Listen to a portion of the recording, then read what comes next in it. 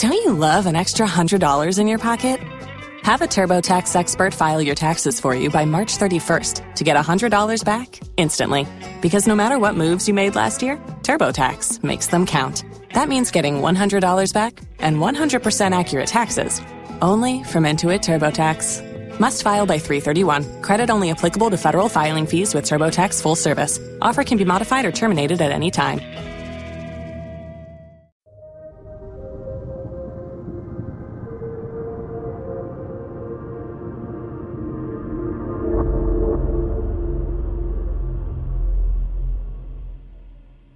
This incident occurred sometime in the fall of 2006. I grew up in a rural part of Ohio. My house had fairly dense woods located directly behind it. As a child, I had a passion for exploring. I especially loved exploring those woods. It was my favorite place to be. Prior to this incident, I had wandered through those woods many times, always with my mother's permission. There was one tree in particular that I frequently enjoyed to climb, usually about to the halfway mark, so I could perch myself on one of the heavier branches and just relax as I listened to the peaceful sounds of nature. Climbing that tree for the very first time was quite an accomplishment. From that position, I could partially see the back of my house. On that day, after a fair amount of exploring, I carefully scaled my favorite tree. I seated myself on a sturdy branch and took in the view. Naturally, being late in October, the sun inevitably began to set within a few minutes. I always felt a little saddened to see the darkness approaching. The woods were like my own little sanctuary. I could entertain myself out there for hours. When darkness began to fall, however, my mother would stand at the edge of the woods and call my name until I obediently returned home, so not to be stranded out there after dark. After watching the sun set until I could no longer see it, I began my descent down the tree. I was nearly at the bottom when I heard my mother's familiar voice calling my name. I thought nothing of it at first, as this routine had occurred plenty of times before. Then I realized something strange as my feet touched the ground.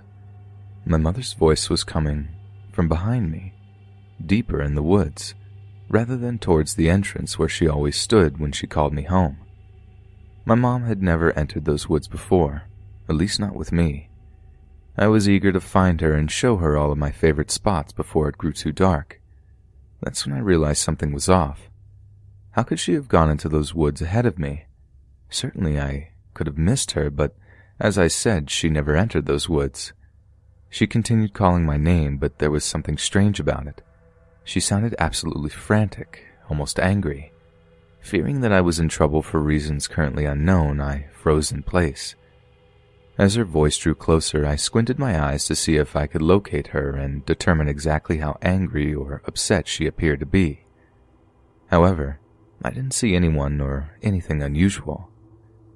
Suddenly I heard her voice calling my name from the direction of my house, sounding much calmer. Seconds later, from somewhere within the woods yet again, it wasn't an echo. I wasn't imagining things. I was literally hearing her beckoning me from the edge of our backyard, as well as ahead of me. My legs suddenly turned to jelly.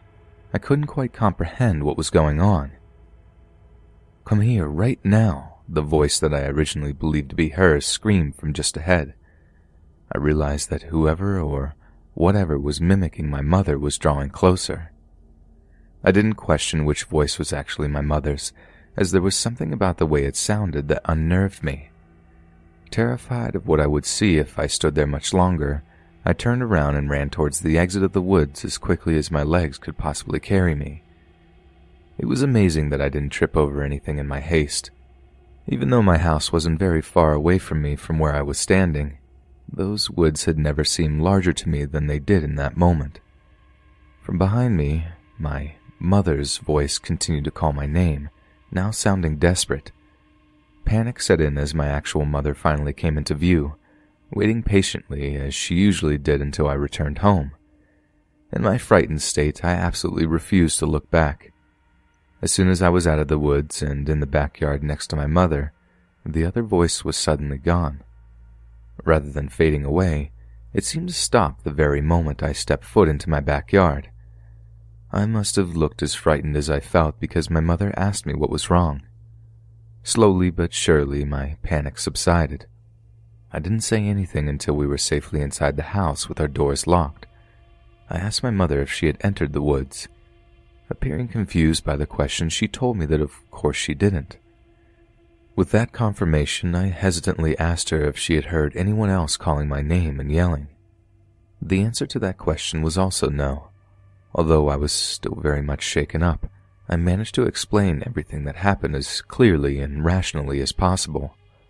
My mother was surprisingly nonchalant about the whole situation, explaining that I must have imagined it, that I was spending too much time out there by myself. The incident in those woods had stayed with me to this day. I can still hear this voice as clear as a bell. Whoever or whatever is calling my name sounded exactly like my mother, but I know it wasn't her. Not only was she waiting for me outside, but the voice also sounded strange in a way that I still can't fully explain. I didn't go back into the woods until I was 17 years old, and even then, I never hung out for very long. I've carefully gone over every possible explanation, but none of them seemed entirely plausible. It certainly wasn't my mother playing a prank. There was no way she could have pulled it off, not to mention the fact that she's never been one to play pranks. I also highly doubt that it was anyone else because, as I stated before, we lived in a very rural area. The closest neighbor was at least a mile away, and I wasn't personally acquainted with any of them. How could they have known my name and where to find me? We've since moved out of that house, but my mother and I occasionally discuss the incident. She still claims that she never heard or saw anything unusual out there. I know it probably shouldn't, but what happened in those woods continues to bother me. I spent many hours out there prior to that day and never had anything out of the ordinary occur. The best explanation I have at this point is a doppelganger or possibly a demon, but I'm unsure. If anyone has a possible explanation as to what might have happened, I'd love to hear it.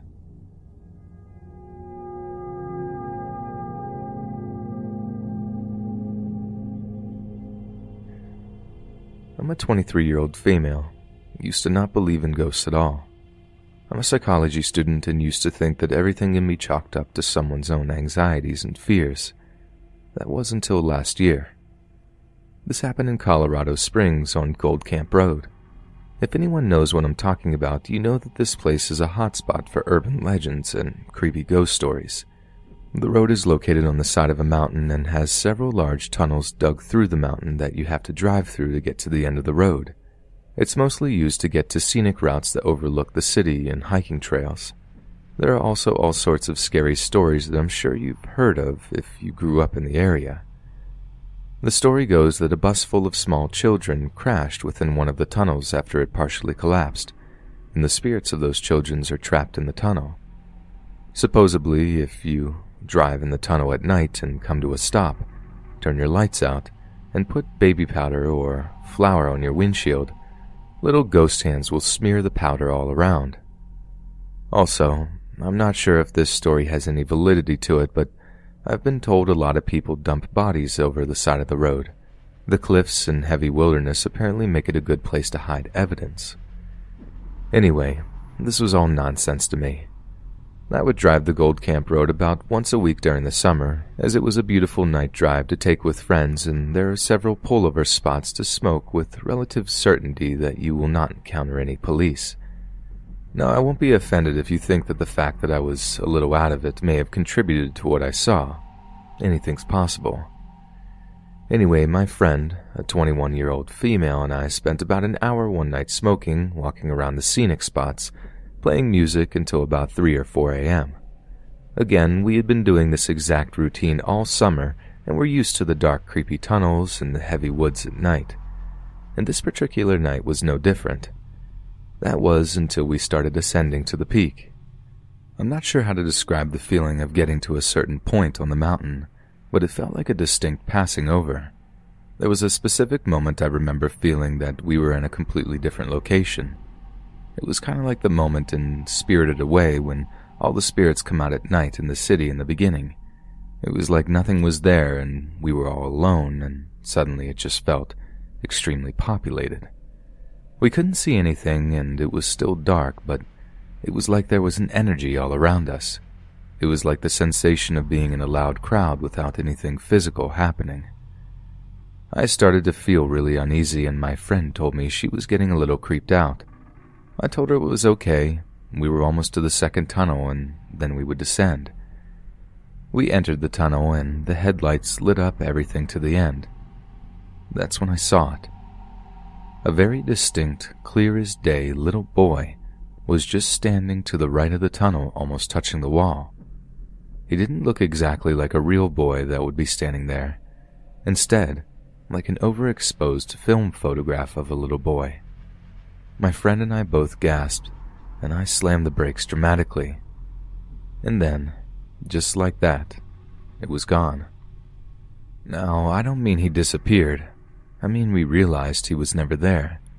You know that shock you get when you wake up in a dark room and you see a jacket hanging on the door, and for a split second are convinced someone is standing there, but as soon as your eyes adjust, you realize there was never anything there at all. It was like that, but there was nothing that we could have mistaken for any type of figure. The tunnel was lit up by headlights, and there was no rock formation or pattern in the wall or anything, just smooth rock wall and the bright light of my headlights. I have never seen anything like it.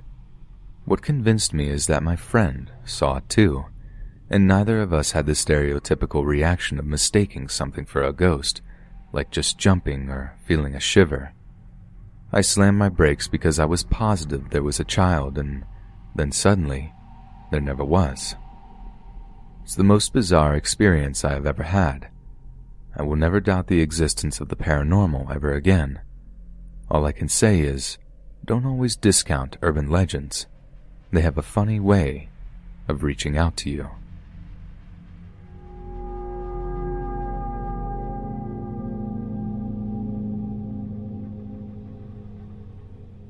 I have a 10-month-old son, great kid, and is starting to crawl and move around on his own.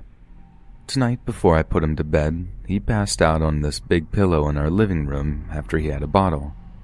I picked him up and put him in his crib in his room down the hall, then let the dog out and sat down to watch some TV before I brushed my teeth and went to bed. My dog walked down the hall to my bedroom to go to bed, and about an hour later, I get up to turn the TV off and notice my son asleep, facing away from me on the same pillow I picked him up from an hour before. Now, thinking that given his skill level at walking and crawling, there's no way he was getting out of his crib, down the hall and back there, I chalked it up to me not paying attention.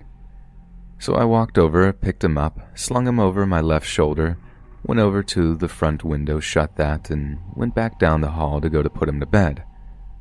I opened the door to his room, turned the corner, and with the dim light from the nightlight, noticed that he is in his crib, rolled towards me, asleep. It took me a second to put together what was happening. How did I have him on my shoulder, and he was in the bed at the same time? What felt like a millisecond later, I heard my dog kind of bark or whimper in a confused tone right behind me. Then I looked to my left, bringing my arm down to see that his stuffed animal monkey is in my arm.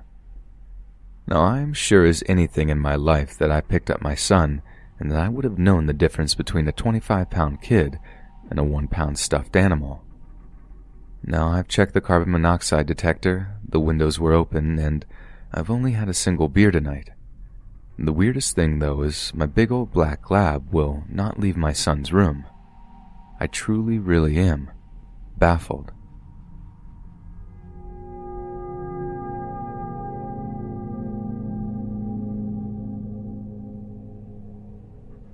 I am originally from Pakistan, specifically from a village near the city of Gujarat.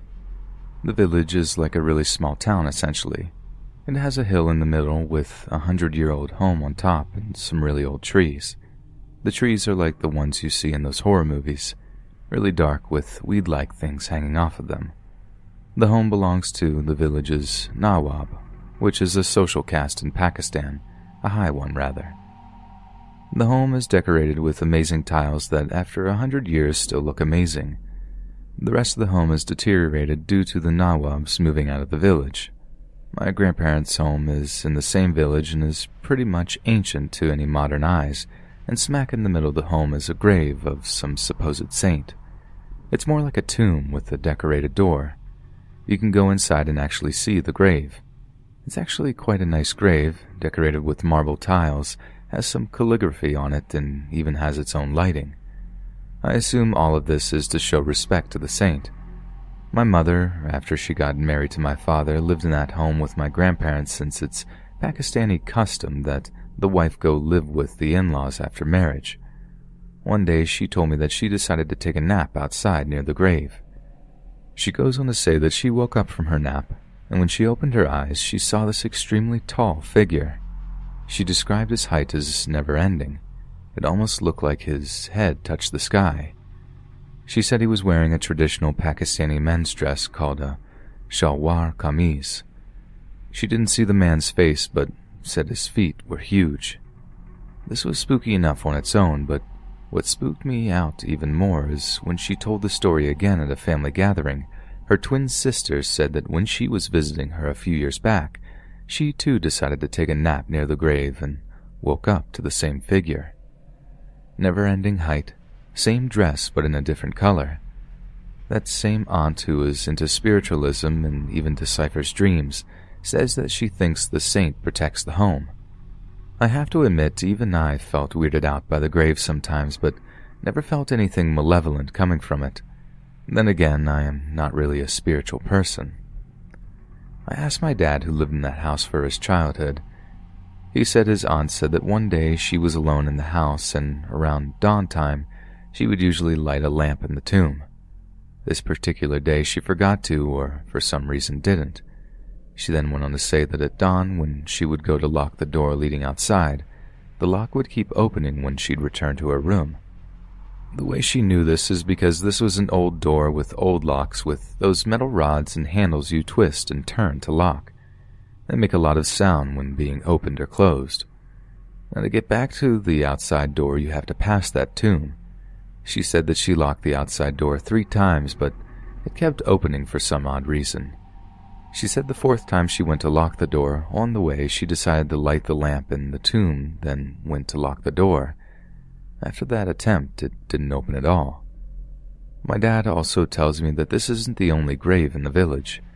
He also said that he ordered the grave to be renovated and a tomb to be made to protect it from the elements. He says that there's a bunch of graves inside land owned by folks and even inside of other people's homes. So you never know what kind of spirits or entities lurk around there.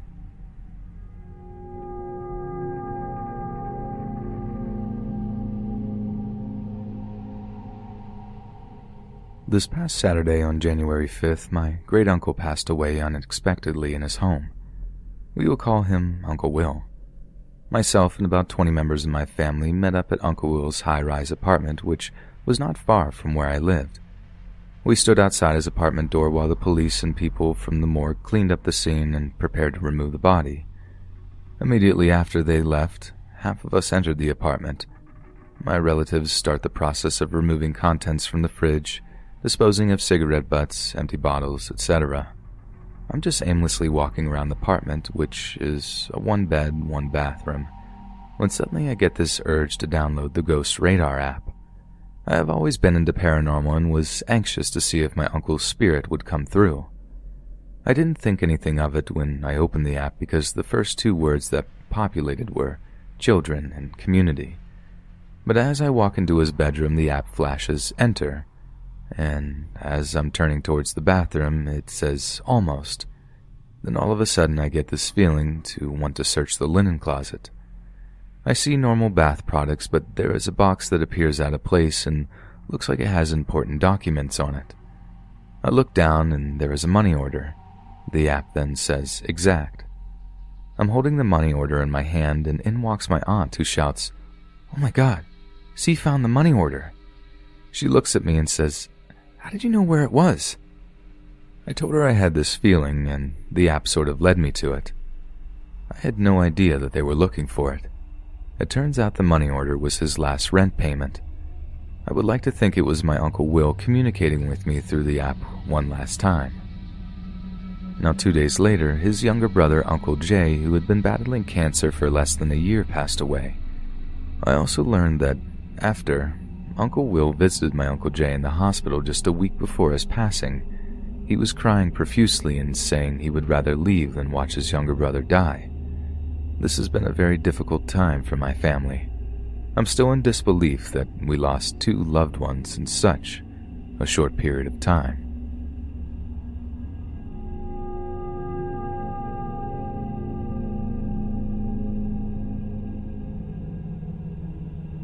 I have worked at 4 different hotels. One of my owners once told me that any hotel over 10 years old will have had deaths in it. The only hotels that don't are because they are brand new. So I started asking the others on my call-arounds. Every hotel in my area had at least 1 death in the past 3 years, if not more. If it's had deaths, then 100% are haunted, and 100% of older hotels are guaranteed to be haunted. In my 6 years, I worked shift for 2 deaths at different hotels. 1 natural, 1 worse. My ex worked at a hotel with 1 room that was never rented and used as storage because it was the site of a well-known serial killer double homicide back in the 60s. Deaths in hotels are not rare. I do not subscribe to the death equals haunted formula. Of my hotels, only 1 acted haunted in my time there. I was strictly night shift, sometimes 7 p.m. to 7 a.m., sometimes 10 p.m. to 7 a.m. At 11 p.m. I would get to lock all the doors and deal with people through a night window. I love this, as I generally dislike people, but I am good at acting the part of wonderful customer service employee. Hospitality is my middle name, but after 11 p.m. I got to close off my domain of lobby/office, front desk, and breakfast room, all combined, and be left alone till breakfast. So I think that's all the setup I need for you to know about my private little kingdom under lock and key where all this takes place during my solo hours. A few weeks into my job, I was scrolling on my phone and bam, the breakfast room doors thundered, then rattled to a stop like they'd been kicked by a mule. I glanced at my security camera, which focuses on those doors. Nothing there. I rewind a few seconds. Nothing, so I go a bit further. Still nothing. A full minute back and rewatch it till the moment I see myself jump on office cam. Nothing. The doors don't even move. But I've heard kids slam those double French doors. That's what they sound like. That's where the noise came from. I walked around the office, lobby, and breakfast room, peering out the windows because maybe I'd heard a car wreck. Nothing. I check my bucket. Nobody is in the room above my office or breakfast rooms. These are often the ones we sell last at the morning activity, or me playing music for myself at night, and it sometimes disturbs people. This exploding door kick becomes a theme, but it's not just the breakfast room doors. It's the lobby doors that I can clearly see out from my perch behind the counter. Even more unnerving, the private office entrance door that is unlabeled and only employees use to enter the back of the front desk becomes a target for these sporadic, unseen kicks. I keep a FD journal of anything that happens during our shift, anything that might be an issue for other shifts, complaints, special requests, anything out of the norm. I start noting the sounds in the journal and ask my coworkers if they've noticed any strange noises. Nobody else has, even the other night shift workers, but they did have a high turnover rate. Other than the front desk manager and housekeepers, within 6 months, I was the next longest employee. Other night shifters never lasted than 3 months, and I worked every Thursday, Friday, Saturday, and Sunday, so they always got weekends off work always, but never stayed long. Next, the ice machine started coming on and just spitting ice out onto the breakfast room floor. This was less common than the booming doors, but it happened a handful of times in my 2 years there. It never happened on anyone else's shift as far as I could find out. The owners just said it was a machine malfunction and mostly ignored me, telling me just to clean it up when it happened and reminded me to put out a wet floor caution sign if it was near breakfast time. Yet the owners were Indian, and after this started showing up at dawn and blessing my kingdom more often. After that was the clicking. If you've ever heard a dog that needs its nails trimmed trotting across a hardwood floor, that's the noise. At first I was on the lookout for a big rat or other critter, but security cameras and my vigilant search armed with a broom yielded nothing. I still told the owners to call pest control to be safe, but they found no evidence of a furry friend, caught nothing, and bait traps were left untouched. This became a routine sound too. Near the end of my time there, I was on my phone with a friend one night on the far back of my office, away from the desk in the L part where my industrial coffee makers are, and a small whiteboard we used to track daily numbers flew off the wall and smacked me almost square in the face, then dropped to the floor at my feet. It was odd because it's fallen before and it ends up straight down on what we call the load desk, where the manager works during the day. I was several steps away, say roughly 8 feet from that desk. There was no breeze to make it travel at an angle, and even if it had, it was mounted just barely above face level for me. It had to travel nearly straight sideways to smack me in the mug. I laughed it off, but I really kicked myself for not using my camera and getting a recording of the security footage at the time. It's the strongest evidence I've ever had of any of my paranormal events, and I just derped out. I guess I did have bigger issues in my life at the time that I was talking to a friend about, but boy was I dumb. Feel free to tell me how dumb I was. If it speaks to how distracted I was during that time in my life, that was when I worked straight through a death 1 empty room away from my office and didn't even notice.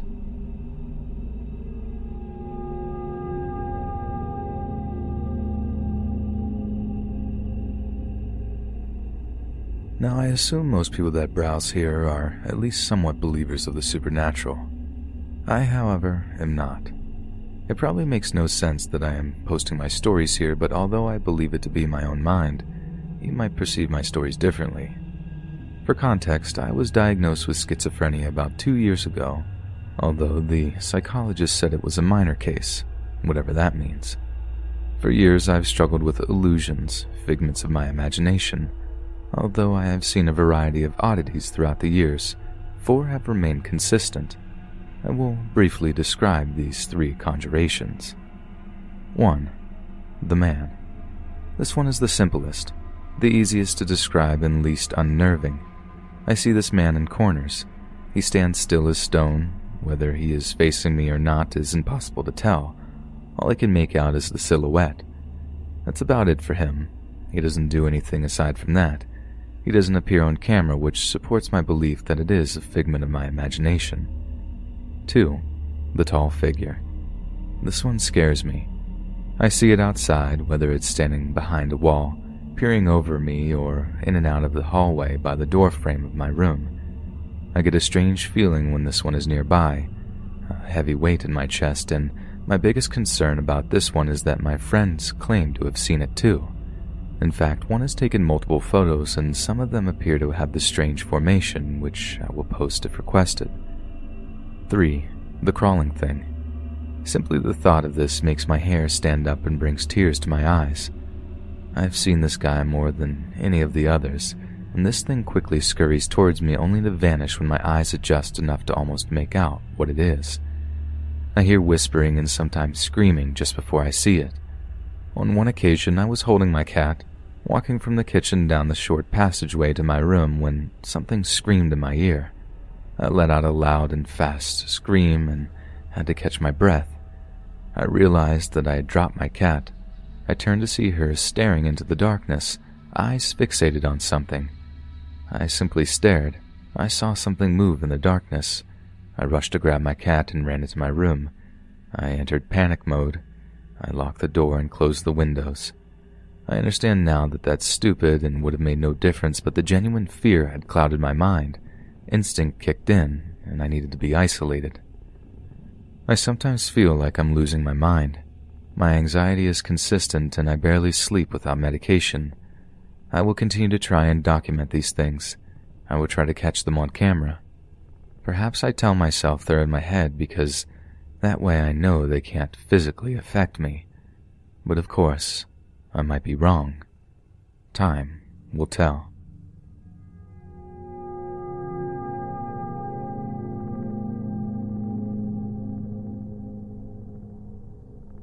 I used to live in a modern apartment complex with a doorman, an elevator, and a sliding key fobs to access your space. One morning, I had just gotten off of work when I took a shower and prepared for bed. I work 7 p.m. to 7 a.m., so this was my usual routine in the morning.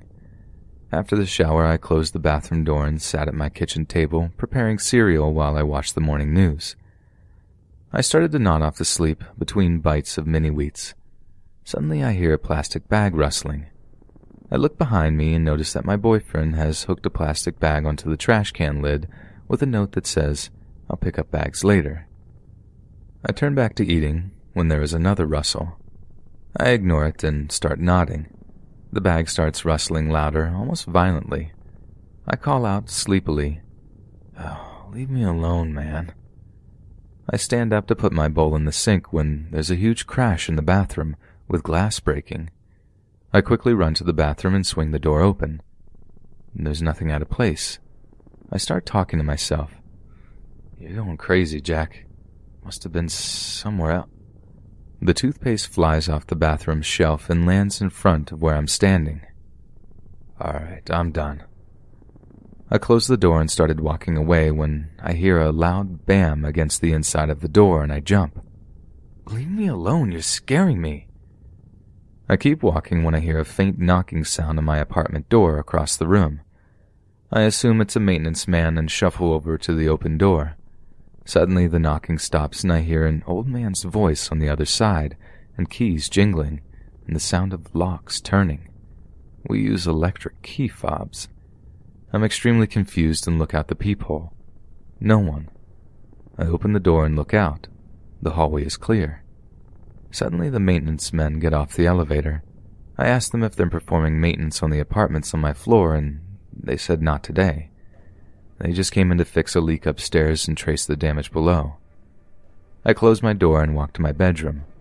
I quickly slip under the covers. Before I can lay my head down, the bag rustles. I lift my head and listen, but it stops. Again, before my head touches the pillow, the bag starts rustling. This happens 4 separate times. Mess with the bag all you want. I'm going to sleep. I start to hear keys jingling again. Now something is tapping the inside of the bathroom door. It's like a weird crescendo of noise, and I can't take it. Stop! All sounds stop, and I lay my head down and close my eyes. I hear an old man's voice, and my eyes pop open. It sounds like he's speaking into a microphone. Hello? Hello? Hello? The final hello sounded like he seemed annoyed. Do you think I care about making contact right now? Let me sleep. The apartment is quiet and I close my eyes, listening to the news. Abruptly, the television goes off by itself and I fall asleep. Like I said, it happens often, but I mostly ignore it.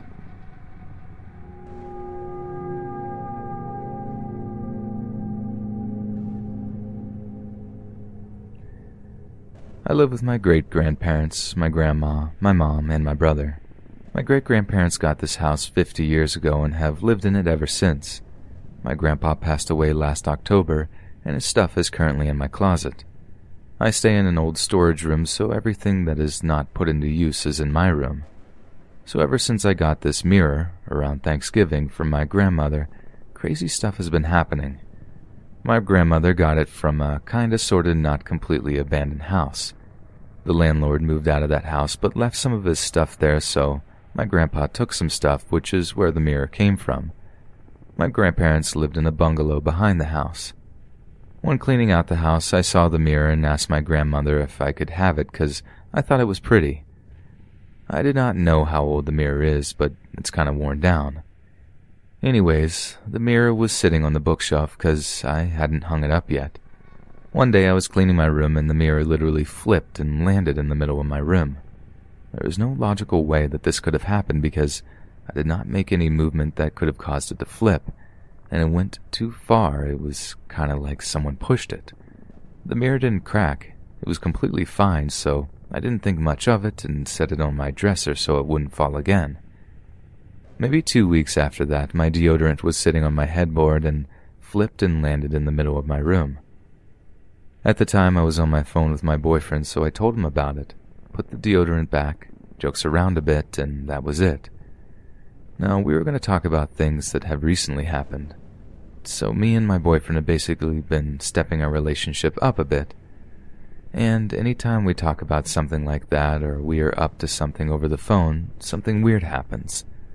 So I went to shower while I was Skyping him and my phone started messing up, so the call ended. I ran out of the shower and called him back ASAP. Took me like 5 minutes. One night after we were talking about things, it was around 3:30 a.m., he was asleep and we were still on the phone. My closet door started wiggling back and forth and that continued all night. I can't remember anything else that happened because I've gotten so used to it by now. Tonight I was doing something and the bottle that was on my headboard fell right next to my head. Maybe it's because I was moving a lot, I'm not sure, but that freaked me out. And just now as I'm typing this, the wax warmer or lamp got darker and then got brighter. I was talking to 2 of my friends about it and they told me some story about what has happened at my house. The first friend said my Harley Quinn doll fell off my dresser shelf. It's old and it has a huge mirror and 2 shelves on each side, and landed on my floor, so she picked it up and set it on my dresser. When she came back, it was sitting on my bookshelf. My other friend said she woke up and randomly in the middle of the night, she couldn't move and saw a white figure in the corner of my room and she started crying. Both of them just now informed me about this tonight. I also have a porcelain doll that I got from my 5th grade dance as a prize. I'm in 10th grade now. I do not know the history of the doll, but it had moved before. It's a doll with brown hair and she's a bridesmaid. It started turning and moving on its own, so my mom took it and put it in the top of her closet, maybe the beginning of this year, and we haven't taken it out since. But I've been talking about it. Now, I'm not so sure if I want to or not. Honestly, don't know what to do at this point. I don't know what's going on, and it creeps me out. I'm scared to move, and if you want pictures of the objects, I can give them to you in the morning. It's currently 2:55 a.m. Can someone help me or tell me what to do? It would be much appreciated. Thank you for reading.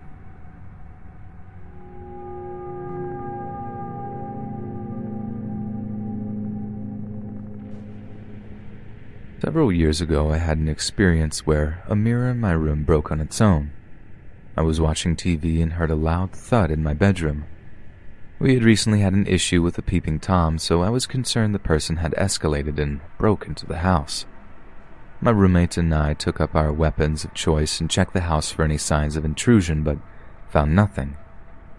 When I went to bed that night, I noticed the mirror that was attached to my sliding closet door was now face down on the door. I figured the adhesive strips had just come loose, but upon further inspection, they were ripped down the middle. They were the old school strips that had 2 adhesive strips separated by a thin layer of foam, not the removable command strips. I shrugged it off and propped the mirror against the wall outside the foot of my bed. That night, I woke up to a crash and something shaking my bed. I got up and turned the lights on, and somehow the mirror had landed face down on my bed on the opposite side of where I lay towards the foot of the bed. I couldn't think of any logical way it could have tipped over, as I left it at nearly a 45-degree angle specifically so it wouldn't tip over and break, let alone how it would have crossed the 3 feet between my wall and my bed, and still somehow gotten off the floor completely and onto my bed. Needless to say, I was pretty freaked out, but I was also a single person, fairly new to the city, and broke, so staying elsewhere just wasn't an option unless I slept in my car, which seemed even worse. So I cleaned up the mess, investigated the house again, except my sleeping roommate's room, and convinced myself I just misremembered how the mirror was placed when I put it against the wall in the first place. After tossing and turning for a while, I finally fell back asleep. I woke up again with my arms outstretched towards the ceiling as if I was reaching for something. They were already fully extended before I was coherent. When I looked up, it looked like a tentacle was squirming from the center of my light fixture. It was pretty dark in my room, but the tentacle was even darker. I waited for my vision to settle, assuming it was just my eyes messing with me at night, and because I was freaked out from the previous event. When it didn't go away, I started to panic and rushed to my light switch. I was 100% expecting to turn on the lights and feel relief that nothing was there. But when I turned on the light, I saw a massive black snake slowly slither from the light fixture to the corner of my ceiling and then disappear into the corner as if it was a hole. It was like the silhouette of the snake, similar to how Peter Pan's shadow is illustrated. At that point, I decided to pack my stuff and leave for my road trip early. My trip was fine, and nothing crazy happened after that until last night. I don't recall exactly when the first event happened, but it's been at least 3 years since I've lived in that apartment. I made the mistake of reading about some Three Kings stories I stumbled upon on here before falling asleep on the couch. I woke up to a tickling sensation on my arm. As my eyes focused, I saw a black spider the size of a quarter on my forearm. I panicked and made a brushing motion to get it off my arm. I turned on the lights and moved the couch cushions around to see if I could find it again so I could get it out of the house. After finding nothing, I turned to switch the lights back off and saw it on the wall above the couch. Perfect.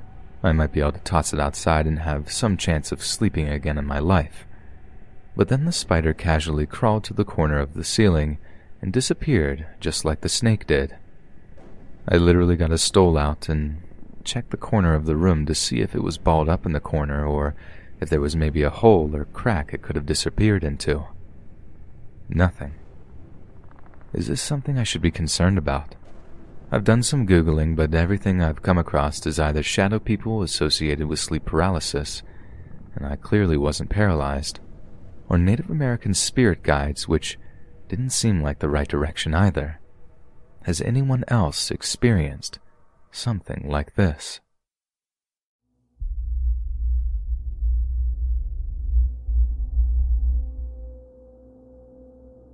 I was born and raised in southern Ontario in Canada. My mom suffers from bipolar disorder, postpartum depression, and sometimes she sees or hears things that aren't really there. She had me young, at 17.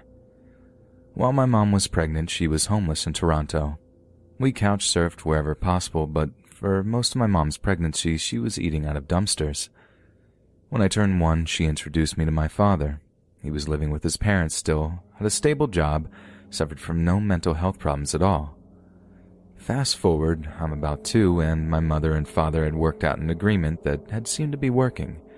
My mom was supposed to be taking me camping the May 24 weekend in 2000. It was raining, and I vividly remember that she was angry upon picking me up. We drove for a while until she finally exclaimed that we had arrived. The rain hadn't let up whatsoever, so my mom decided she would go set up the tent alone. She was a Sea Cadet before she was pregnant with me. It was important that I know this for some reason. I think she was just stuck in the past. I watched her set up the tent, and then I scuttled over and she closed it. After we set up the sleeping bags, I realized I didn't have my blankie. This was a huge deal, especially considering my age at the time. I started to panic and cry, but not the ways kids do when they're upset. I had a panic attack. I couldn't breathe and my heart was racing. My mom's response was to scream at me, calling me a spoiled brat and swear. She shouted right in my face over and over. After what felt like an hour of this, she grabbed me roughly, threw me in the car, and packed up the whole campsite. She drove me back to my dad's and didn't come back for 6 months. Many weekends just like the one previously depicted took place, and I had learned to deal with the constant physical and psychological abuse. After a while, you get used to it. One weekend, I was about 5 and playing in my mother's room. My mom couldn't stay in one place for long. Her reason varied for the most part, but she would say people were after her. This apartment she lived in was in an elderly woman's basement. Around 12 p.m., the lovely old lady went out with her granddaughter, and it was just me and my mom in the whole house. My mom was in the bathroom for a long time, and when she came out, she looked as though she had been crying. I tried to ask her what was wrong, but she didn't answer me. She didn't even look up at me. She just stared into her hands at the matches she was holding. Because my mom moved every 6 months or so, there were boxes everywhere. My mom pushed all the boxes in front of the door and then started playing with the matches again. My young mind understood what she was doing and somehow kicked the matches out of her hand. I picked them up and threw them out the open window. My mom decided to attack me and called my dad to come get me. As soon as I told my dad what happened, my one-on-one visits with Mom stopped. My mom got married to a wonderful man when I was 9 or 10. She really seemed to be getting better. She found God, started going to therapy, started taking the necessary medication to help correct her chemical imbalance, and it seemed like she was a completely different person. She even apologized to me for how she had treated her only daughter in the past, and vowed to be a better mom from her wedding day forward. Before long, they had 2 boys, 18 months apart. Our family was elated. My stepdad was the kind of guy who wanted to help you achieve your wildest dreams. He wanted to make sure everyone felt included, and was just a genuine guy all around. Fast forward, I'm 13. On this summer, we went up to visit my grandmother. My mother was pregnant with my 3rd brother, Jackson, and it was a great week overall. At the end of the week, my parents and brother wanted to head home. Being only 13 at the time, I had no responsibilities I had to get back to, and it was decided I could stay another week.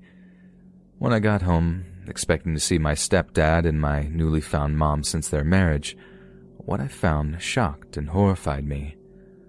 While I was away, my mother decided to put in some extra time at work. She didn't talk to her boss beforehand, and he was unable to pay the difference. This set off a trigger in my mom that she had been suppressing for years. She attacked my stepdad. She went for his masculinity, threw things at him, spit in his face, and basically told him to man up and go get money or else. My stepdad and his father were both hunters. So after his father passed, it was my stepdad who inherited all of his father's things, including many guns. My stepdad took his unloaded .22 caliber hunting rifle to the bar my mom worked at and pointed the gun at my mom's boss. There was a struggle, and my stepdad beat him with the butt of his rifle and then ran off into the night. When I got home from my grandmother's, he was in jail awaiting sentencing. This isn't even the scariest part. While my stepdad was away, I started to feel really lost and depressed. My mom was back in full force, and I was starting to question my existence. Somewhere around the end of July, I tried to take myself out for the first time. After my dad heard about it, he pulled me out of that nightmare. I moved schools, and I made a few new friends, and I started dating. Mostly because a huge piece of me felt missing, so I think I started looking elsewhere for it. My mom started to pick me up every Thursday, and we would go visit my stepdad in prison located in Penetanguishene, Ontario. We would sit on the other side of the glass and talk to him on the payphone-looking thing just like in the movies. During this time, my mom would continuously berate me with verbal assaults, and yet I didn't understand why I was so depressed. Around October 14th, 2013, I tried to off myself for a second time.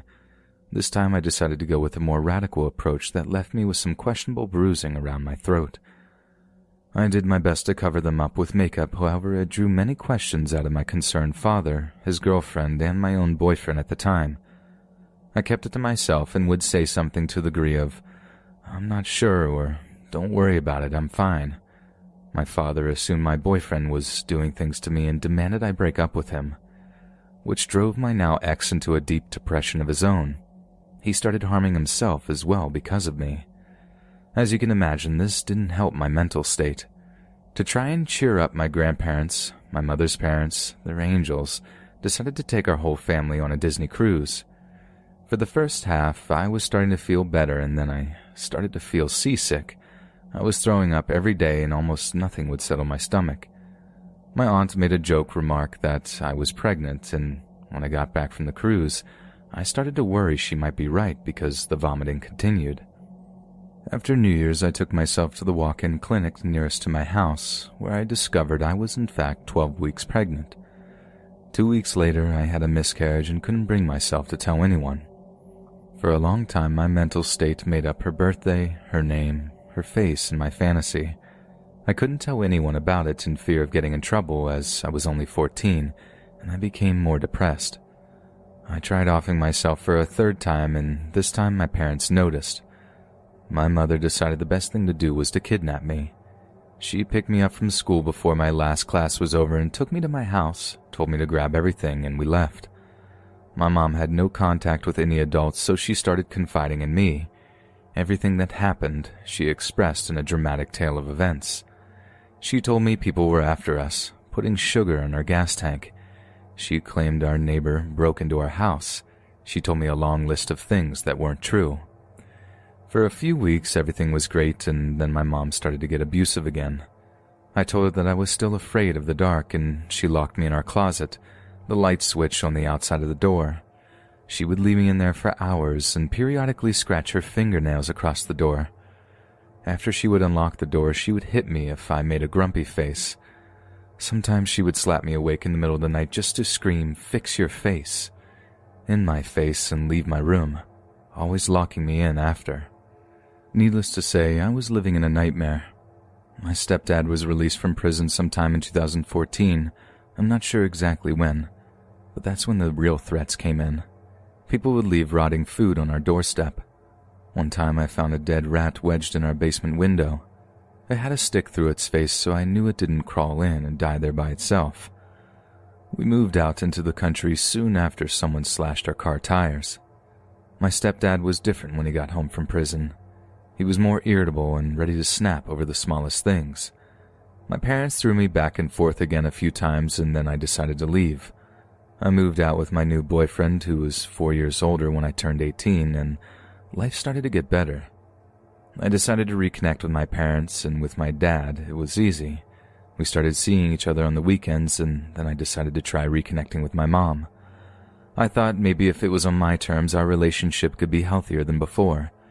However, I was gravely mistaken. She found out that I was talking with my dad again and said, "You can have a relationship with me or your father, but not both." I retaliated by blocking her number and removing her from my life completely. Just as I felt things were getting better, I started noticing small things being moved about my apartment. My boyfriend asked me one day if I had moved his glasses. He leaves them in our room and they were in the bathroom. I hadn't moved them. I like to leave his things where he keeps them so I don't stress him out when he has to get ready for work. Soon it was doors being left open. I have OCD and one of my tics is doors being closed. I have to have all of the doors in my home closed, and when I would come home they would all be standing open. One night I woke up at 3 a.m. and heard our apartment door slamming closed. When I went to see what was happening, all the doors in our apartment stood open except the front door. This made me hysterical and my boyfriend went to check and see if anyone was still outside. Of course, whoever it was long gone. My mother and stepdad got into a physical fight. He picked her up by the throat, or so she accused. She was sent to the hospital and my grandmother pressured me to go and check on her, as she lives 8 hours away and I was the only person left in our family that could be manipulated into visiting my mom. I went.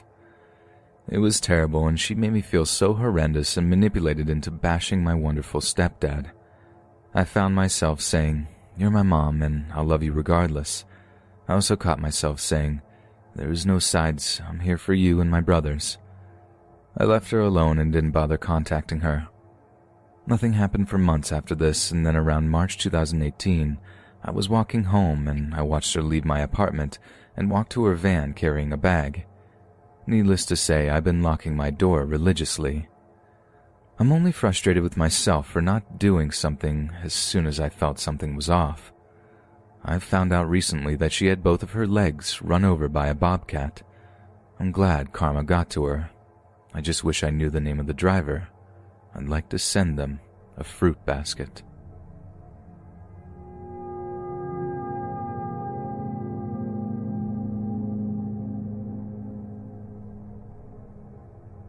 My dad's side of the family is really weird.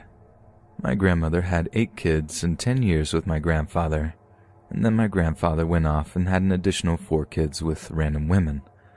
My grandfather was abusive and drank, and pretty much all the children had some kind of mental health problem growing up, leading to more mental problems throughout their adulthood, my dad included. When my grandmother died, I was about 18 years old. One of my aunts, who was very successful, rented out a huge mansion in Florida for the whole family to stay in.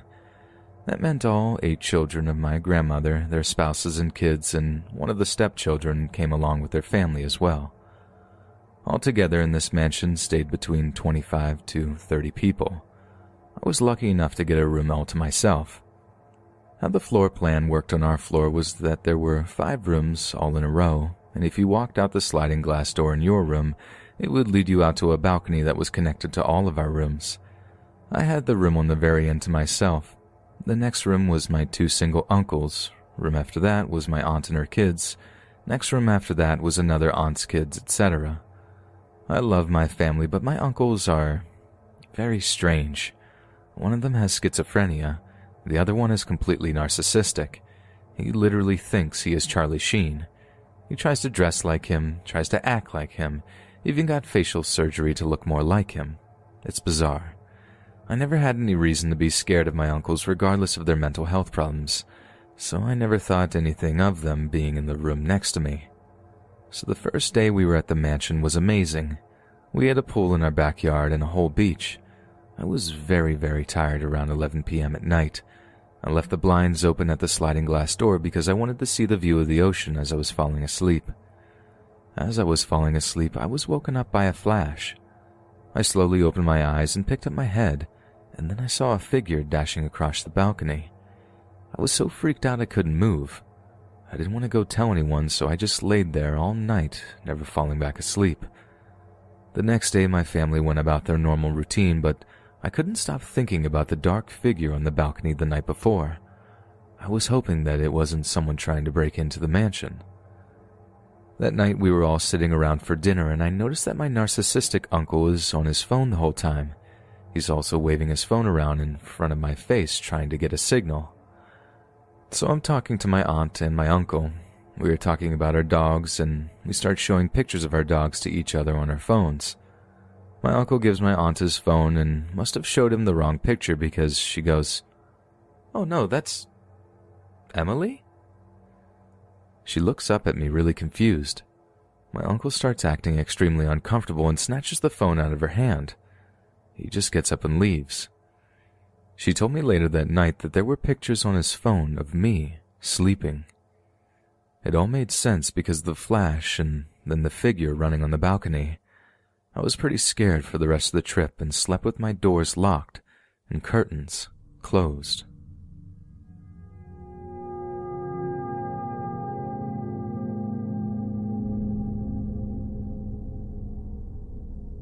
So my younger sister Grace, who was 12 at the time, and my youngest brother Jonah, who was 5, and I were home alone one day after school. Grace was standing in the office. There was a hallway that connects to the living room where I was standing. So we were talking earlier about Grace going into my room and watching TV. I'm standing there, and I tell her if she goes into my room, she'll have to clean it. She was standing near the bottom of the stairs. I didn't take note of it much, so I went to the living room to sit. A few minutes later, Grace yells from the office, "Jonah, want to chill in the hammock with me?" From the living room, I yelled back, "No, he's in the living room with me." She comes in and asks me, "When did you get downstairs?" I looked at her quizzically before replying, "Grace, I was never upstairs." The fear must have set in, and Grace started to cry. I then knew that she wasn't lying. Apparently, when I told her to clean my room, she saw me say it to her from the top of the stairs. I was in a completely different outfit, Grace recalled, and she was confused but dismissed it as I changed often.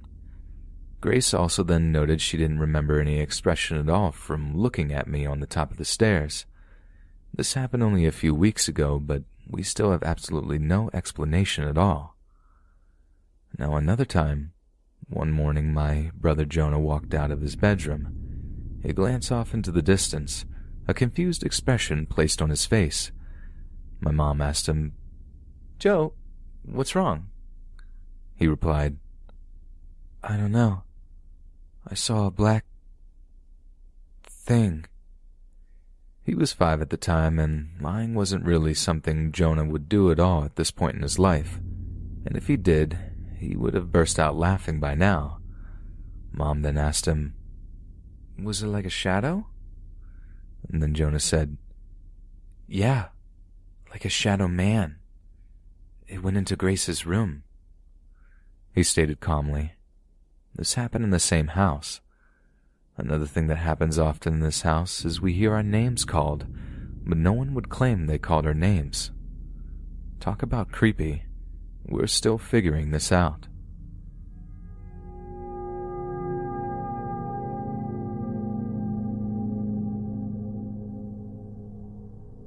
I'm a young guy in my 20s from Melbourne, Australia. This strange occurrence happened to me and my two cousins, Jill and James, a few years ago, but I still remember it vividly. It was a Thursday afternoon at about 5 p.m., rush hour, when I met my cousins in Central City at a cafe. Jill worked at this particular cafe, and James had just traveled from a city skate park with skateboard in hand. My mom had invited the cousins to dinner at our place in the suburbs, so the plan was for me to meet Jill and James in the city and travel back together in the one vehicle. Jill had parked in an underground car park next to the cafe and below one of Melbourne's classiest hotels. Since the hotel is quite upmarket, it doesn't really cross our minds that the car park could come across as a creepy or potentially dangerous place. Plus, there were 3 of us, so safety in numbers. We left the cafe and headed down in the car park via the exit ramp for cars, as this was quicker than taking the usual route through the hotel lobby. Although the 3 of us were engaged in conversation, I sensed that someone was really close behind us. You know that feeling when someone invades your personal space?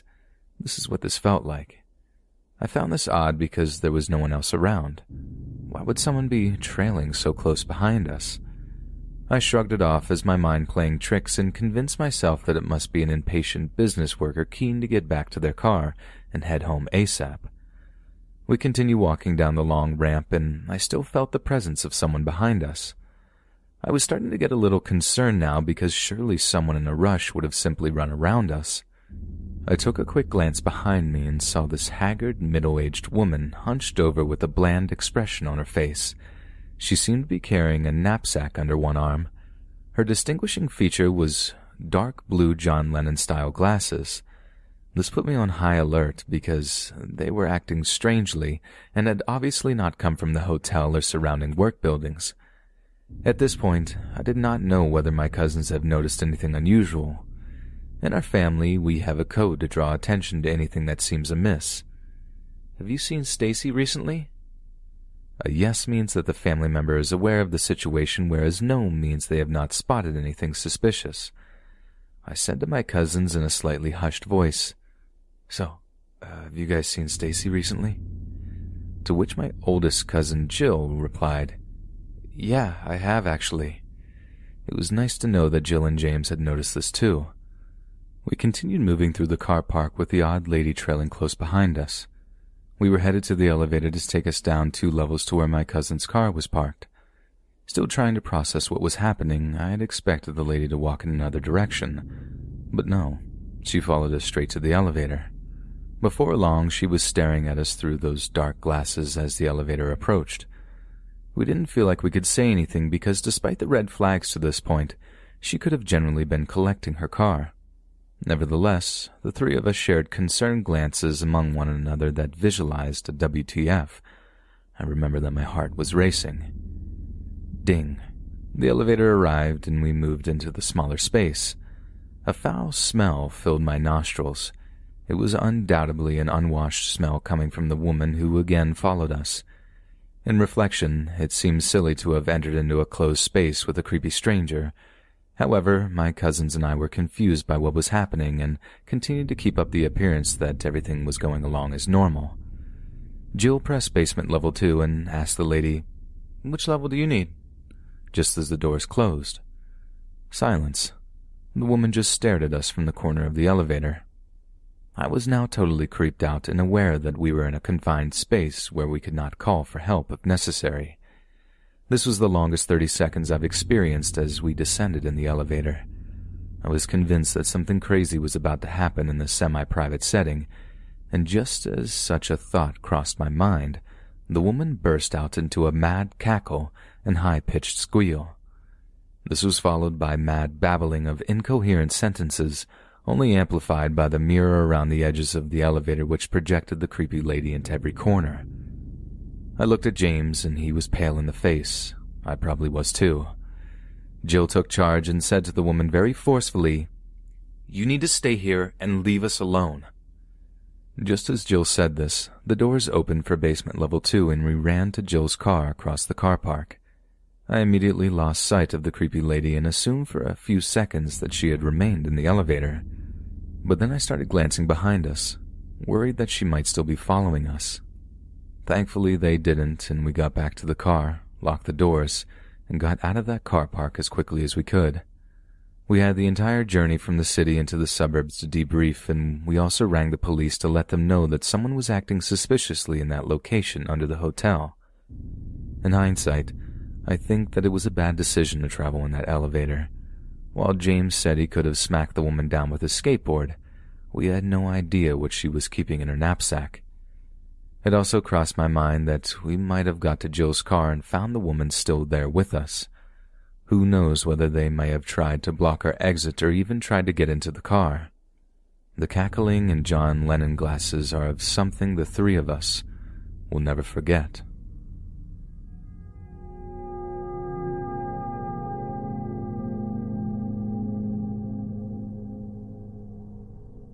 This happened back in the summer of 2016. My old family friend that I have known since elementary school was going on vacation, and his parents that I knew and my parents knew wanted me to dog and cat sit while they were away for 2 weeks. They have always paid me well and allowed me to stay at their house, eat any food in the house, and just relax, which overall was nice. To give an idea of where they live in a country neighborhood. It's not just some house somewhat close in the countryside. It was an actual neighborhood 2 miles out from town. The neighborhood was decent and quiet, and it did not seem to have anything odd about it. The family friend's house is 1 story and has a different layout than other 1-story homes. I was working at a factory during that summer, second shift from 3 p.m. to 12 p.m., so I was only able to go out to the house to take care of the animals in the morning and early afternoon before work, except for the weekend. The first creepy occurrence happened only 2 days into the animal sitting. I got off of work and went over to the house to let the dogs out and to check the animals' food and water. The dogs were outside for about 10 minutes, and after checking everything to make sure the animals' food and water were good for the night, I let the dogs back in and was laying on the couch deciding whether or not to stay the night at the house and was watching television.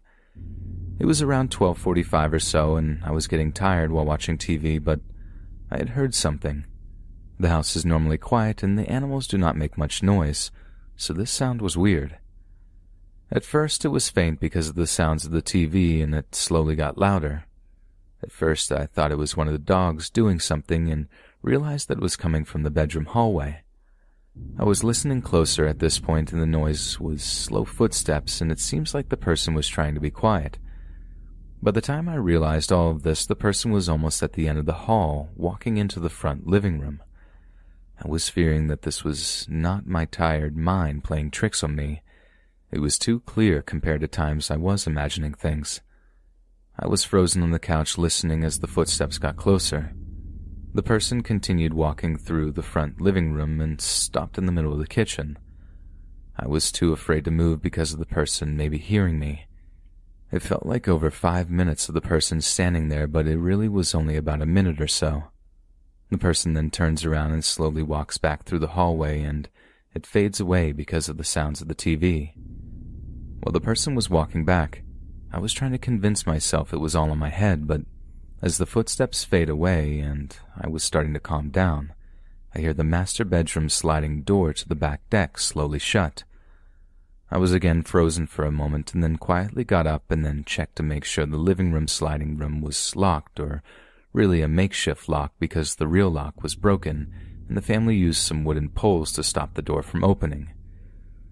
Those were in place, and then I quietly went to knife block in the kitchen and grab a knife to defend myself and slowly clear the house because I don't know if someone or more than one person was in the house. I should have called the police and told them there was an intruder, but I had no proof, only the sound of footsteps. I cleared each room to make sure there was no one. The first bad thing is the lock to the door in the laundry room to the back deck was broken. When I got to the master bedroom and cleared it and checked the sliding door, the lock was also broken, and the sticks to hold the door closed were also moved. I put them in the rail of the door to hold it. The only working lock to outside doors was the front door. I left the house immediately after putting the knife back and leaving a light on for the animals. I told my parents about it, and they laughed it off, saying that it was just my mind playing tricks on me. But I refused to believe that because it was so clear to be my mind. The final creepy and scary occurrence happened only 2 days after the last event. I was at the house around lunch and a little unnerved after that event at the house. One of the dogs at the time had a peeing issue where he would be getting excited and pee himself. I had picked him up to let him outside and he had peed on my jeans. I was annoyed, but I could clean my jeans, so I let the dog out and had taken my jeans off to clean them. The family's mother made a detergent solution to clean something if the dog or any of the animals had an accident, so I was cleaning my jeans with that. I was standing at the counter near the living room and scrubbing my jeans when some old man around his early 70s walks in from the laundry room and stares at me. He had a creepy smile on his face, and just his face alone without his smile was creepy. We stared at each other for around 30 seconds, and I was glancing at the knife block, knowing if he tried something, then I needed to get a knife to defend myself. I yelled at him, asking him who he was. He is taken aback for a moment, and then says that he's a family neighbor and wanted to see who was at the house since the family did not say who was watching the animals. I respond, "How do you know that's supposed to be true?" He responds that he can call them and verify that's true. I respond, "I'll call them and I'll put it on speaker for you to talk to them." He agrees, and I do that. I talk to the mother and ask the name the guy gave me was true and if he was their neighbor. She says yes, and then I say that I'm putting it on speaker to talk to him, and she agrees. They talk, and she apologizes to me about the scare and won't be doing that again. He writes his number down on a piece of paper if I needed something and leaves. When I take the phone off speaker and talk to her again, she mentions he had done this to a girl previously, and again that it won't happen again. After getting off the phone with her, I was thinking about the event and the previous one, and from what happened, I can only guess that it was the old man that had walked through the house that night. Even though the old man may not have done anything to me, it is nonetheless a creepy experience for him to wander around a house aimlessly, while a girl who's watching the house is clearly there.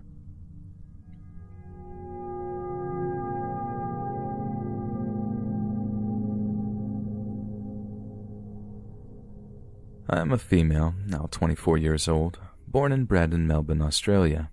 This event occurred 6 years ago when I was freshly legal to drink and party. Let me start by saying I look back now and think how stupid I was to put myself in that situation. But anyway, you live and you learn, and learn I certainly did. So it was my first official night out in the town since having my 18th birthday. I was with my best friend at the time. We'll just call her T. We decided to drive into the city and park in the multi-level car parking right around the corner of the club we were attending. We parked and walked and got in the club easy breezy. We met up with some other friends whilst we were there, and the both of us stayed sober because we are the type of girls that didn't need alcohol to have fun. Anyway, so it hit maybe close to 5 a.m., and after 8 hours straight of dancing, my friend and I decided it was time to head home, due to the fact we were so exhausted. We got offered by a few of the guys from our group that we were with to get walked to the car, but declined as we knew that it was only a block away and around the corner. So we left shortly after, saying goodbye to everyone, and to our surprise, the sky was relatively dark still. We continued walking up the street, talking and laughing and discussing the next night out. Turned the corner, and to our surprise, a middle-aged man wearing a dark brown, leathery-looking trench coat stepped away from the building out of the shadows and into our view. He turned to us and said with a creepy smile, "Hi, girls. Would you like to make some money?" and held out a $50 note. We both politely declined and were ready to walk away, and he held his hand up to us and said, "I won't touch you, and you don't have to touch me, I promise." His creepiness grew at this point, and I said no way, grabbed my friend's hand and began walking. We were maybe 800 meters from the entrance to the car park the car was in when I had the feeling of pure dread. I turned my head and realized that he was walking behind us, maybe 20 meters away. At this point in time, I realized that I needed to pull a miracle out of my butt. The streets were empty.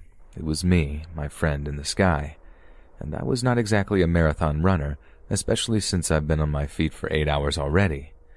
So I whispered to my friend to run. At that point, we both ran for the entrance, not knowing how far away he was, not knowing if we were actually going to make it to the elevator, hoping and praying that the serviceman was inside the car park, hoping we were just being paranoid and he didn't chase after us. Within minutes, we had made it inside. Looked over at the elevator, and the serviceman was standing at the elevator. We ran over to him, puffed out, barely able to breathe. The three of us looked over to the entrance, and the man in the trench coat was standing in the middle of the entrance with the most sinister look on his face and a knife in hand. At that moment, he yells out to us and says, "You girls are very lucky tonight," and walks off into the darkness. The serviceman comforts us both and takes us up the elevator and walks us to our car. We made it home, shaken and horrified, but safe in bed. I'm not going to lie, I still have nightmares about that night, just thinking about what could have been done to us if the serviceman wasn't in there. And after that night, I've never set foot in a club again.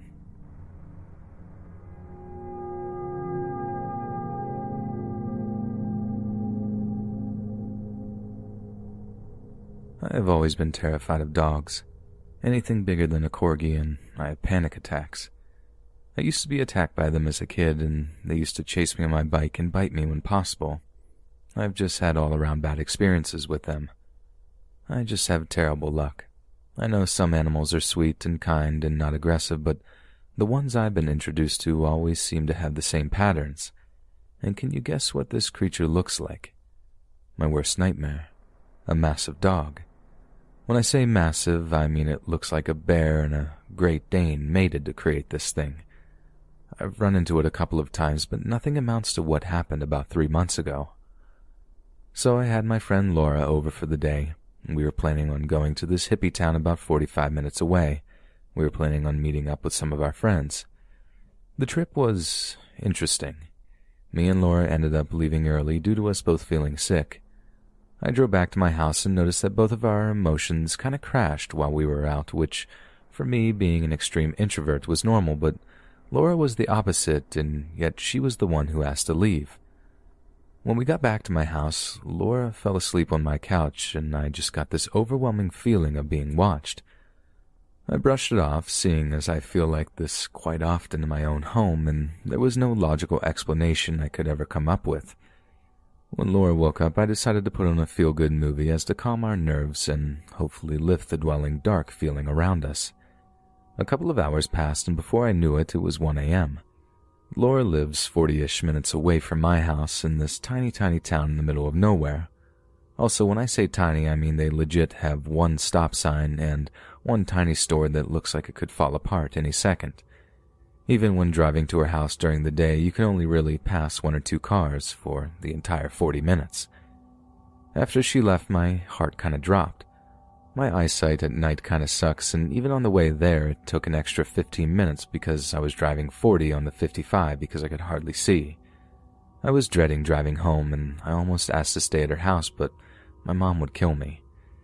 So on the way back, going my solid 40 in my 2002 Honda Civic, I was overwhelmed with a terrible feeling. I turned up my music in hopes to distract my mind, but as the time went on, the feeling just kept getting worse. A lot worse. With the cornfield blocking my view of anything around me, I got super paranoid. I tried to brush it off, but suddenly the feeling just got super overwhelming, and I had a random urge to look out the passenger window to my right. I looked, and then the creature darted out of the cornfield. My heart just sank. The panic was shot through my veins, feeling cold as ice. It was like the moment froze. This black, sleek, massive dog sprinting towards my passenger door. My foot pressing down hard on the gas as my heart started to pound, my head screaming with terror. This thing turned so fast. It turned and ran alongside of my car for a solid 5 seconds. Let me say again, I was going a solid 40 to 45 miles per hour when this happened, and was rapidly increasing, and it still managed to keep up. My heart felt like it jumped off a cliff, and I drove like the world was ending until I got home, making the 25 minutes or so into a 10-minute trip. I didn't even know when I started to cry, but I was too scared to try to think about it. I didn't want to relive those moments. I ran in and slammed my door shut behind me, locking it, and ran to my room. At first I thought I imagined it all, There was no way that in Ohio, of all places, had an animal like that. I tried to force that idea in my head as I stared at the wall until sleep finally overtook me. The next week I stayed at home, hardly leaving my room in fear of seeing it again, and feared that it followed me home. About 2 weeks later, I worked up the courage to go check the place where the animal darted out. I took my friend with me and retraced my steps, and sure enough, there was a massive gaping hole where I saw the creature dart out from. It was so big that it pushed some of the corn to the ground. But before I got to investigate any further, that same feeling of dread overwhelmed me once more, and I took off. Does anyone have any ideas as to what it could be? Or more importantly, how to get rid of it?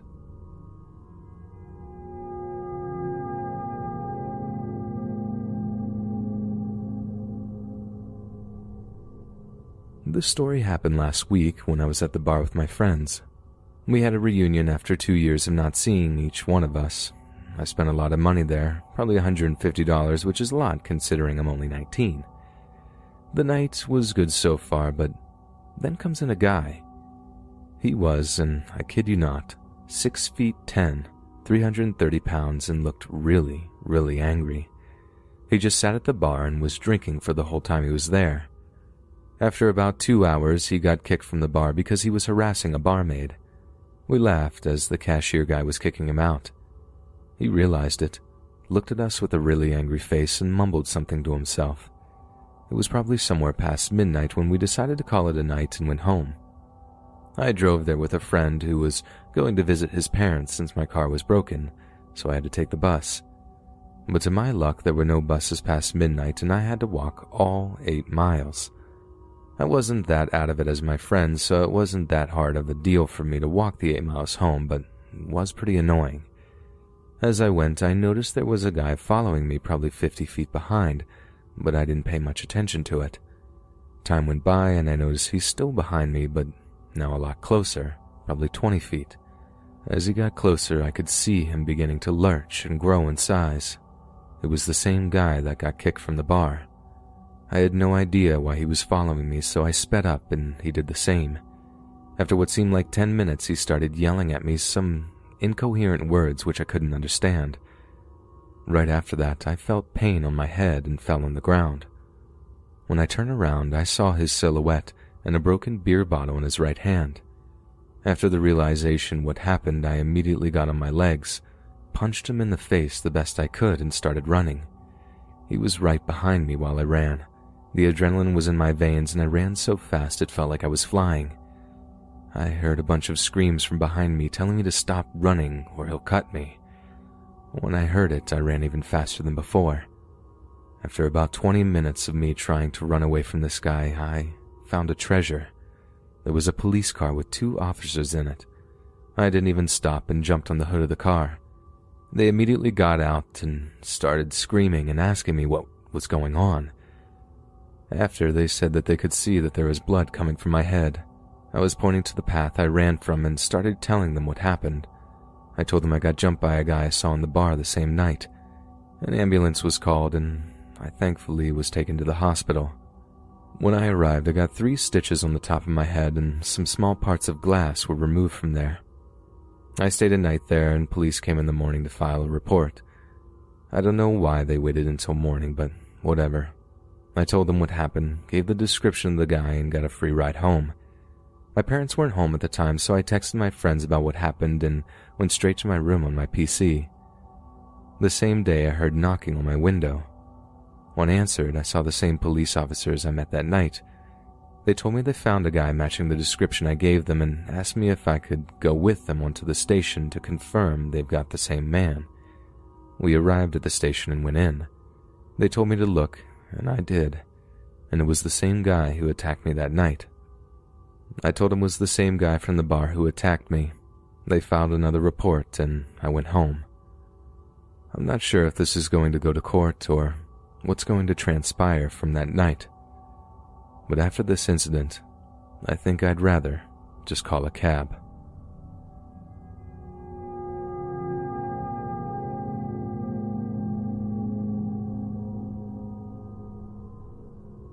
I'm from Sweden. When I was about 12, I had sleep paralysis. In my opinion, a sleep paralysis is a state of dreaming and being awake, and it's also a way for spirits to communicate with a person. My bedroom was connected to the kitchen. It's important to point it out. My family remains on me. My mother, Therese, my stepfather, Jens, and my 3 dogs, Phantom, Mio, and Thea. Phantom is a mix between Greyhound and Alaskan Malamute. Mio is a mix between Papillon and Shih Tzu. Thea is a mix of West Terrier and Jack Russell. Amazing dogs. Thea was really protective over me. One night, I was sleeping in my bunk bed on the lower level. Then I heard someone walking into the kitchen. This almost woke me up. Everything was dark, so I instantly turned my lamp on because I'm super scared of the dark. Probably my mother turned it off when I fell asleep. I heard the footsteps coming close to my room. Thea and Mio were sleeping in my room that night. Mio hid under the bed, and Thea laid herself on my stomach and started to growl, and she doesn't do that when Mom comes to check up on me usually. I called out lightly to my mother. Mom would always check up on me around the night. Sometimes I have trouble sleeping, but she didn't answer. Then the door handle started to go up and down, violently. It looked like someone was trying to get inside, but it was barricaded by something. I stood up and opened the door. I almost peed myself. No one was there. I ran back to bed. The following morning, my mother came in alongside with my stepfather and told me that my great-grandpa had passed away. And that wasn't the end, though. The following night, I was asleep as usual, nothing special. All of a sudden, my eyes shoot open. I couldn't move, except for my eyes. The room is completely black, except for the small streams of light seeping in behind the blinds. All my 3 dogs were in my room that night, but I didn't feel their presence anymore. Then my door creaks open, and a hand as black like a shadow grabs the door. Think of a Dementor from Harry Potter. The creature then walked into my room. It was a woman. I just laid there looking at her, only my eyes looking all the way to the right, laying on my back. The woman is really tall, covered in shadows, slender-like, but her eyes were the most terrifying, and her grin. Oh my God, her grin. It looked like it would hurt to smile that wide. Her eyes were hollow and black, and there was this black stuff leaking out of her eyes and running down her cheeks onto my carpet. My eyes were welling up, and tears began to flood out of my eyes. Then she began to walk towards me, and I began to hyperventilate. All I could think about was panic, and that I'm going to die. Mom, someone help me. I began to pray to God. She was so close to my bed now. Slowly as ever, she leaned down, and with that, I got control over my mouth and screamed for my mom. Her eyes getting closer to my face, I closed my eyes. Then I woke up, my mother hugging me and stepdad sitting by. Don't worry, honey, it was just a dream, my mother said, hugging me. I sobbed and cried a little more. What was the dream about? I paused when my stepdad asked that. Should I tell them? No way. I don't remember, but it was terrifying. I'm not sure if they believed me, but they went along with it. When I woke up the next morning, I was relieved. Maybe it was just a bad dream. I hope so. My mother greeted me in the kitchen. I would like it if you didn't keep the dogs inside your bedroom at night. I think one of them are having some diarrhea because there was this black stuff on the carpet that I had to clean up. I never told them. I'm 17 today and I haven't seen her anymore. I did see a shadow by my bed, but when I said the Father's Prayer, it vanished. It's an old urban legend called Mara. I don't know if you have heard of it, but it's terrifying, and I think it made contact with me.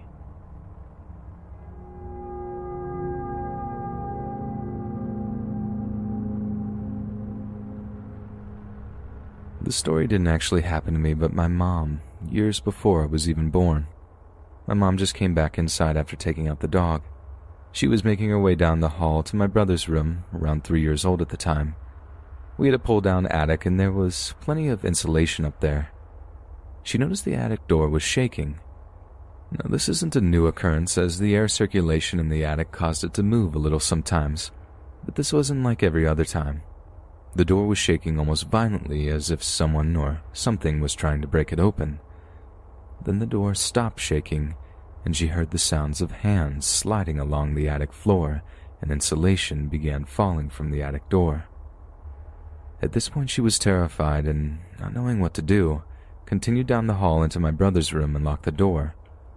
What's so strange about this is that there weren't any branches around the house or really any way for anything or anyone to get into the attic in the first place. Also, if whatever it was an animal, why didn't she hear claws or any kind of scratching? She eventually called my dad after waiting for the noise to stop and asked him to come home. Things like this could be chalked up to many different things, but none of them seemed plausible enough. Many more things happened in this house to me and my siblings as I was born years later and had my own experiences. There was also a bad energy surrounding the house all the time. She thinks that it was 100% a demon trying to scare her. We no longer live there and we haven't had any more experiences since. But if anyone would like me to share, please, let me know and give me your insight on this.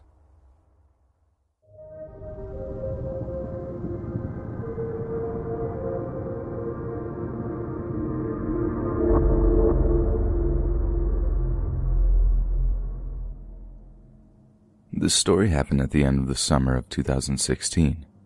To give you a bit of backstory, my boyfriend and I were both around 20. My boyfriend Max and I used to share an apartment with another married couple. Mind you, they were awesome. Unfortunately, Florida wasn't what they wanted, so they decided to move to Pennsylvania. Max and I started looking for people to replace them because rent where we lived was pricey, and we didn't want to have to pay for the whole thing on our own. It was in a very nice area, but not close enough to the cities, so most people that told us they would drop by to check the place out would flake out last minute. Eventually we found this person that seemed to be a very nice and laid-back girl. She then explained how she was only looking for a place for her boyfriend, Dan. Now, I tend to see people's auras when I meet them, and I always get a certain feeling when I don't like them immediately. I'm not a judgmental person in the slightest. It's just something I feel and can't help. I did not like this person straight off the bat, but I tried to give them the benefit of the doubt because everyone else seemed to be okay with him, so I thought I might be wrong, and I was hoping I was.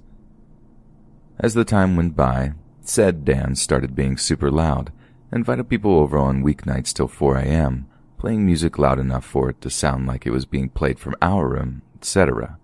Annoying stuff like that, too, and being beyond disrespectful, especially to me. Max wouldn't do anything about it, and I'm kinda glad because I know Dan would have wanted to fight him or something. Dan was 22 at the time, but had the mentality of a 12-year-old. Now, on a side note,